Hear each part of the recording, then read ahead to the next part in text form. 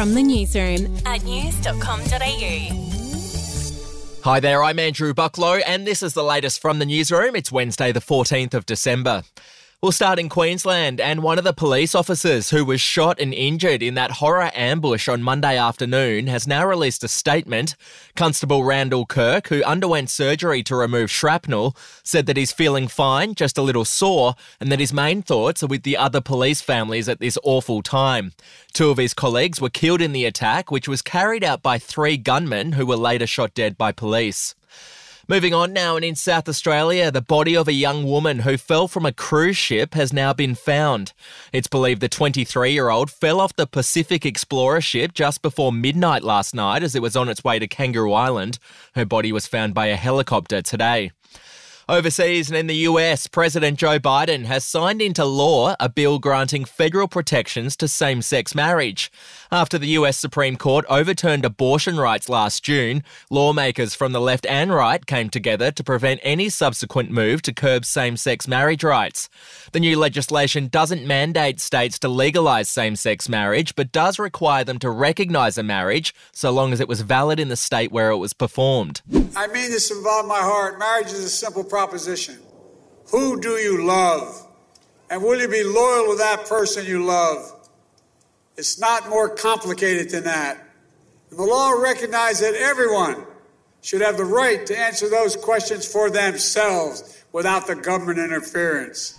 To sport now, and Argentina is through to the World Cup final after defeating Croatia 3-0 this morning. Lionel Messi proved why he's arguably the best player in the world, scoring the first goal for Argentina and setting up the third. Sensational, absolutely sensational. Alvarez gets the credit, but Messi's magic is alive and well. The Argentines love him.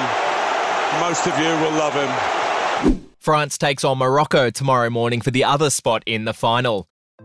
Hey, I'm Felicity Harley and I host Healthyish, where we chat to experts, influencers and people in the know from around the globe to arm you with the knowledge to make healthier decisions for your mind, body and soul. I think if we're going to be focusing on health, like sleep is probably the biggest component of that. I think sleep is the cornerstone. Like choose the harder option, because I've never woken up and gone, I regret that run that I went at 4 a.m. I've never done that. Search for Healthyish and Extra Healthyish wherever you get your podcasts. To celebrity news now, and comedian Jay Leno has revealed that his face caught on fire during a terrifying accident last month. Leno spent 10 days in hospital to treat burns, which he sustained while working on a car with a mate. It was a 1907 white steam car. The fuel line was clogged, so I was underneath it trying to clog, and I said, blow some air through the line. Then suddenly, boom, I got a face full of gas. And then the pilot light jumped and my face caught on fire. And I said to my friend, Dave, I'm on fire. And then, oh my God, Dave, my friend, pulled me out and jumped on top of me and kind of smothered the fire. And finally, Netflix has announced that the first half of Harry and Meghan's series broke the record for its biggest documentary debut of all time. In the first 4 days, 28 million households tuned in, consuming more than 80 million hours of the series. The final 3 episodes will be released tomorrow. Well, that's the latest from the newsroom. We'll be back with another update soon. Follow or subscribe to From the Newsroom wherever you get your podcasts.